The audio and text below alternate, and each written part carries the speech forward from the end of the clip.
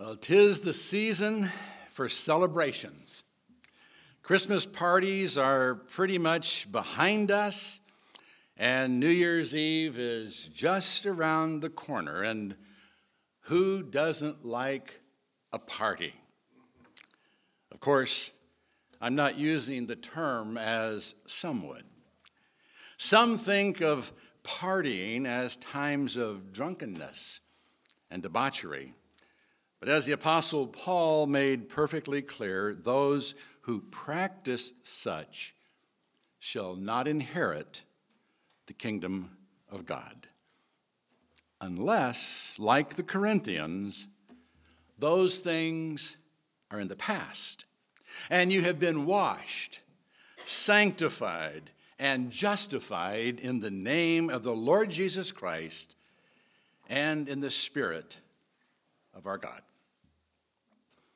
Having been washed, sanctified, and set apart by the Spirit of God, however, does not mean you can't go to a party. Jesus did. Shortly after his baptism in water and the Spirit, Jesus went to a party in Cana. And it was there he performed his first miracle. Now, John is the only one to record this event, so he apparently felt it was important to tell us about it. So let's see if we can't figure out why it's important. We're into the second chapter now of John's Gospel. And the third day, there was a wedding in Cana of Galilee, and the mother of Jesus was there. And Jesus also was invited and his disciples to the wedding. And when the wine gave out, the mother of Jesus said to him, "They have no wine." And Jesus said to her, "Woman, what do I have to do with you? My hour has not yet come." His mother said to the servants, "Whatever he says to you, do it." After being together for several days, Jesus and his first 6 disciples come to Cana of Galilee, Nathanael's hometown, to attend a wedding. Now, the exact location of Cana is uncertain, but most feel it was a village not far from Nazareth, Jesus' hometown. We're not told whose wedding it was, but it may have been a relative of Jesus because Mary seems to be acting as more than a guest. Some early writings even suggest that the mother of the groom was Jesus' aunt, one of Mary's sisters. Whatever the details, it was a wedding. And weddings were big social events in Jesus' day. The celebration would usually last a week and would take place in the home of the couple that had just been married. Instead of a honeymoon, they had an open house. They were treated like a king and a queen, often wearing crowns and sitting on thrones, but they and their family were also responsible for entertaining the guests and for keeping them adequately supplied with food and drink. Well, horror of horrors, they ran out of wine. Now, if we run out of food, we'd be embarrassed, but in Jesus' day, this would have been a major social catastrophe. In fact, one ancient rabbi even taught it was thievery to invite guests and not make adequate provision for them. Well, Mary couldn't let that happen. So she hinted to Jesus that he do something. What she expected him to do, we have no way of knowing. I seriously doubt that he had performed miracles to provide food and drink for their home in Nazareth. In fact, there is no evidence that he performed any miracles before this, in spite of the ludicrous childhood stories found in the Gnostic Gospels that are often marketed as newly discovered accounts of Jesus' life on a regular basis. Maybe all she intended was for Jesus to send a disciple out to buy some more wine. But then again, maybe she thought this would be a good time for him to do something special now that he was beginning his public ministry. Whatever her intention, Jesus knew she wanted him to do something. And his response actually shocks us when we read it in English anyway. "Woman, what do I have to do with you? My hour has not yet come." Now it sounds so harsh, almost like a reprimand. But her reaction doesn't show any offense, so we better look deeper into his comment. By calling her woman instead of mother, he is apparently distancing himself a bit from her. But he also called her woman when entrusting her into John's care from the cross. So it must not have been a cold, uncaring way to refer to a loved one. Besides, reading the word instead of hearing it spoken does keep us from noting the tone of voice used. It could have been spoken with both affection and a bit of frustration. "Woman, what do I have to do with you?" Furthermore, "what do I have to do with you" might mean something other than how it's translated here. In fact, a better translation of the Greek is actually "what to me and to you." That's all it says. So it can speak of his relationship to his mother, "what do I have to do with you?" Or it can speak of their mutual relationship to the problem. What is that to us? But neither sounds extremely charitable. But yet it didn't offend Mary, so it shouldn't offend us either. But then he added, "my hour has not yet come." Now, his hour usually refers to the time of Jesus taking on the role of Messiah, especially the hour of his death. And that may be what he means here, that by performing a miracle, he might prematurely announce his messiahship. But he could also simply be indicating that he didn't want to steal the show. Mary may have been suggesting that this would be a good time for him to take center stage, but Jesus didn't want to take the attention off the couple. It was their hour, not his. Whatever the intent of the words, it's apparent that Jesus was hesitant to act, but did so. And Mary knew he was going to do something because she instructed the servants to do whatever he said. Let's see what he did, verses 6 through 8. "Now there were 6 stone water pots set there for the Jewish custom of purification, containing 20 or 30 gallons each. Jesus said to them, 'Fill the water pots with water.' And they filled them up to the brim. And he said to them, 'Draw some out now and take it to the head waiter.' And they took it to him." Now, John begins by telling us about the pots. So there's obviously some significance to the fact that there were 6 water pots and that they were used for Jewish purification rituals. Now, the number 6 signified incompleteness or imperfection. 7 is the perfect number. 6 falls short.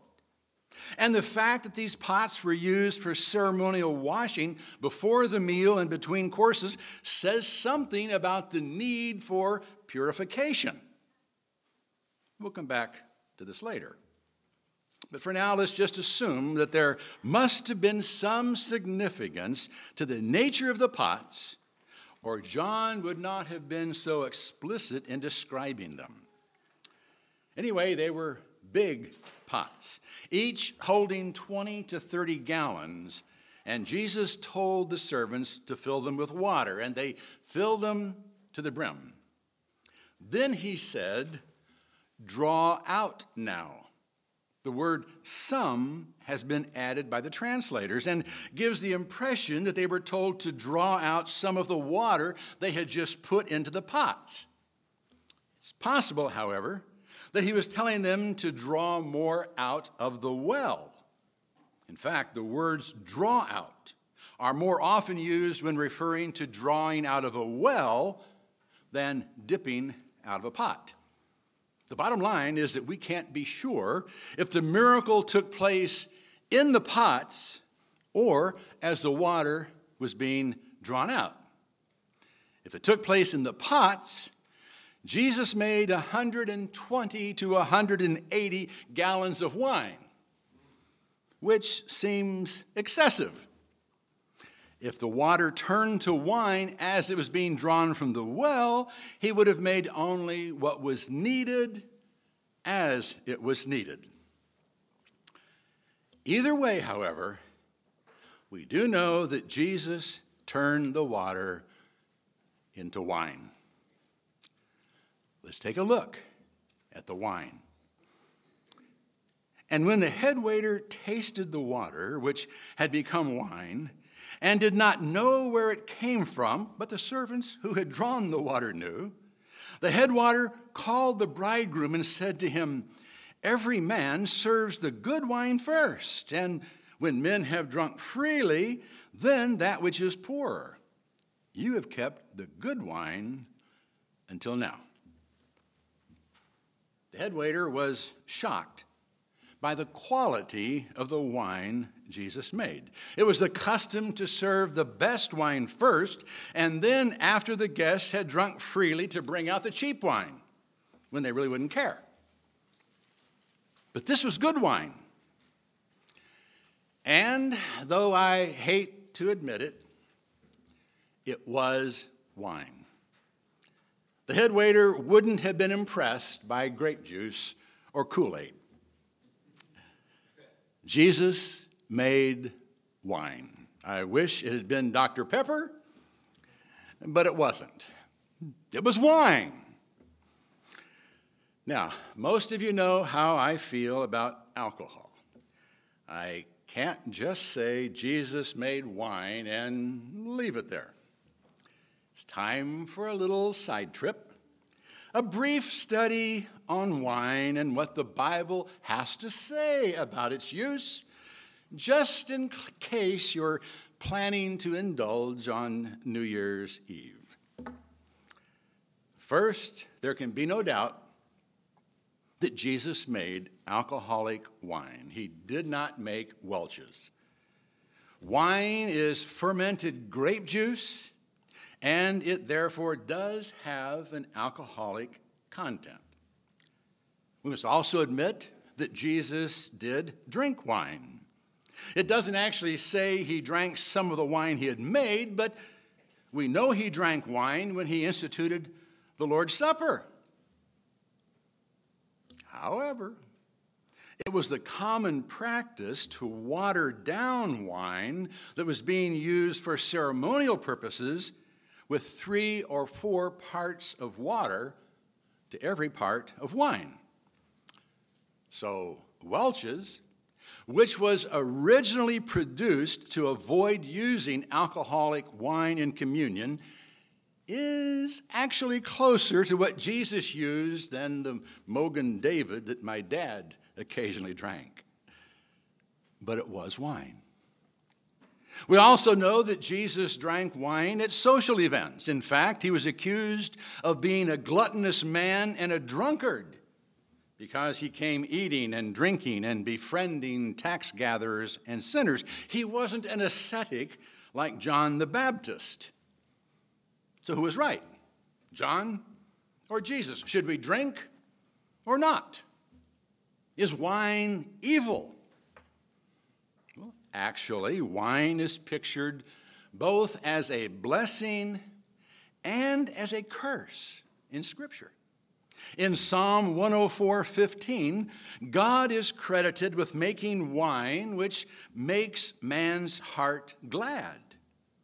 And in Psalm 63, we read, "Thou hast made thy people experience hardship. Thou hast given us wine to drink that makes us stagger." So Scripture does acknowledge wine as a gift, a blessing that makes hearts glad, not drunk or silly, but glad, like any other good gift. but it also gives ample warnings about the misuse of wine. In fact, the first time it's mentioned is when Noah planted a vineyard after the flood and made wine and got drunk, which led to the curse on Canaan. And the writer of Proverbs gives us a graphic description of someone with an alcohol problem, who has woe, who has sorrow, who has contentions, who has complaining, who has wounds without cause, who has redness of eyes, those who linger long over wine, those who go to taste mixed wine. Do not look on the wine when it is red, when it sparkles in the cup, when it goes down smoothly. At the last, it bites like a serpent and stings like a viper. Your eyes will see strange things, and your mind will utter perverse things. And you'll be like one who lies down in the middle of the sea, and like one who lies on the top of a mast. They struck me, but I did not become ill. They beat me, but I did not know it. When shall I awake? I will seek another drink. We're also told in Proverbs 20, verse 1, that wine is a mocker, strong drink is a brawler, and whoever is intoxicated by it is not wise. And drunkenness is listed as a deed of the flesh in Galatians 5. And as we've already noted, those who practice drunkenness, who make it a habitual practice to get drunk, will not inherit the kingdom of God. So there are ample warnings about the dangers of alcohol and drunkenness. Overindulgence in alcohol is prohibited. No questions about that. We also discover that some in spiritual leadership were told to abstain from using alcoholic beverages altogether. Old Testament priests were forbidden to drink when serving in the tabernacle. And those under a Nazirite vow dedicated to God's service were to abstain from wine, strong drink, and vinegar, as well as grapes in all its forms. Before John the Baptist was born, the angel told Zacharias that John would be great in the sight of the Lord and that he would drink no wine or liquor.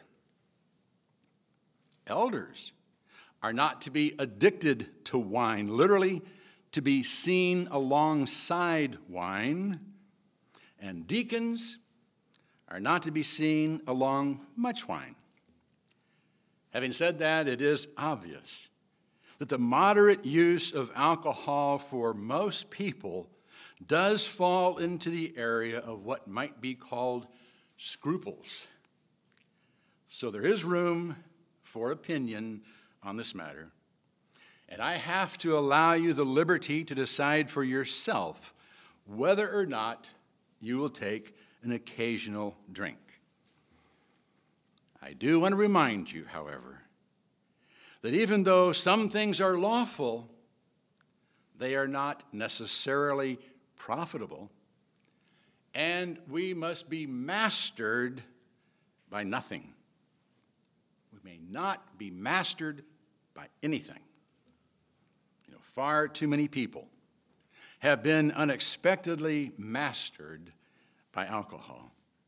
And even if it doesn't master us, if our drinking causes someone else to stumble, we better consider giving it up. Romans 14 deals with this in detail. Well, I think I've said enough. We can go back to the text now and conclude our little detour by simply stating that Jesus did not make wine to encourage its use. He did so, John says, to signify something, as a sign to those who would understand it. Let's see what that is. This is the beginning of his signs Jesus did in Cana of Galilee and manifested his glory, and his disciples believed in him. The other gospel writers call miracles mighty works, but John calls them signs. And he recorded 7 of them to confirm who Jesus is and to teach us spiritual truths. He recorded Jesus turning water into wine, healing the official's son, healing the helpless man at Bethesda, feeding the 5,000, walking on the water, giving sight to a blind man, and raising Lazarus. Some of these signs are followed by teaching that explains their significance, and some are left without comment for us to discern on our own. Apparently, John felt we'd figure this one out on our own. And while there may be several things we could draw from this sign, when used in the Lord's Supper, wine represents Jesus' blood, which was shed for our purification. Perhaps this first miracle was his way to show the disciples that the old purification rituals found their fulfillment in him, that in and of themselves they purified no one, that only the Messiah would be able to cleanse men of their sin, and it would take his blood to get the job done. Whether they understood this or not, this miracle did confirm to the disciples that they had found the Messiah. In it, they got a glimpse of his glory, and through it, they believed in him. It was a miracle. And miracles are intended to turn our eyes upon Jesus. So let's put the controversy about drinking behind us and simply turn our eyes upon Jesus as we enter into a new year. Amen? Let's stand.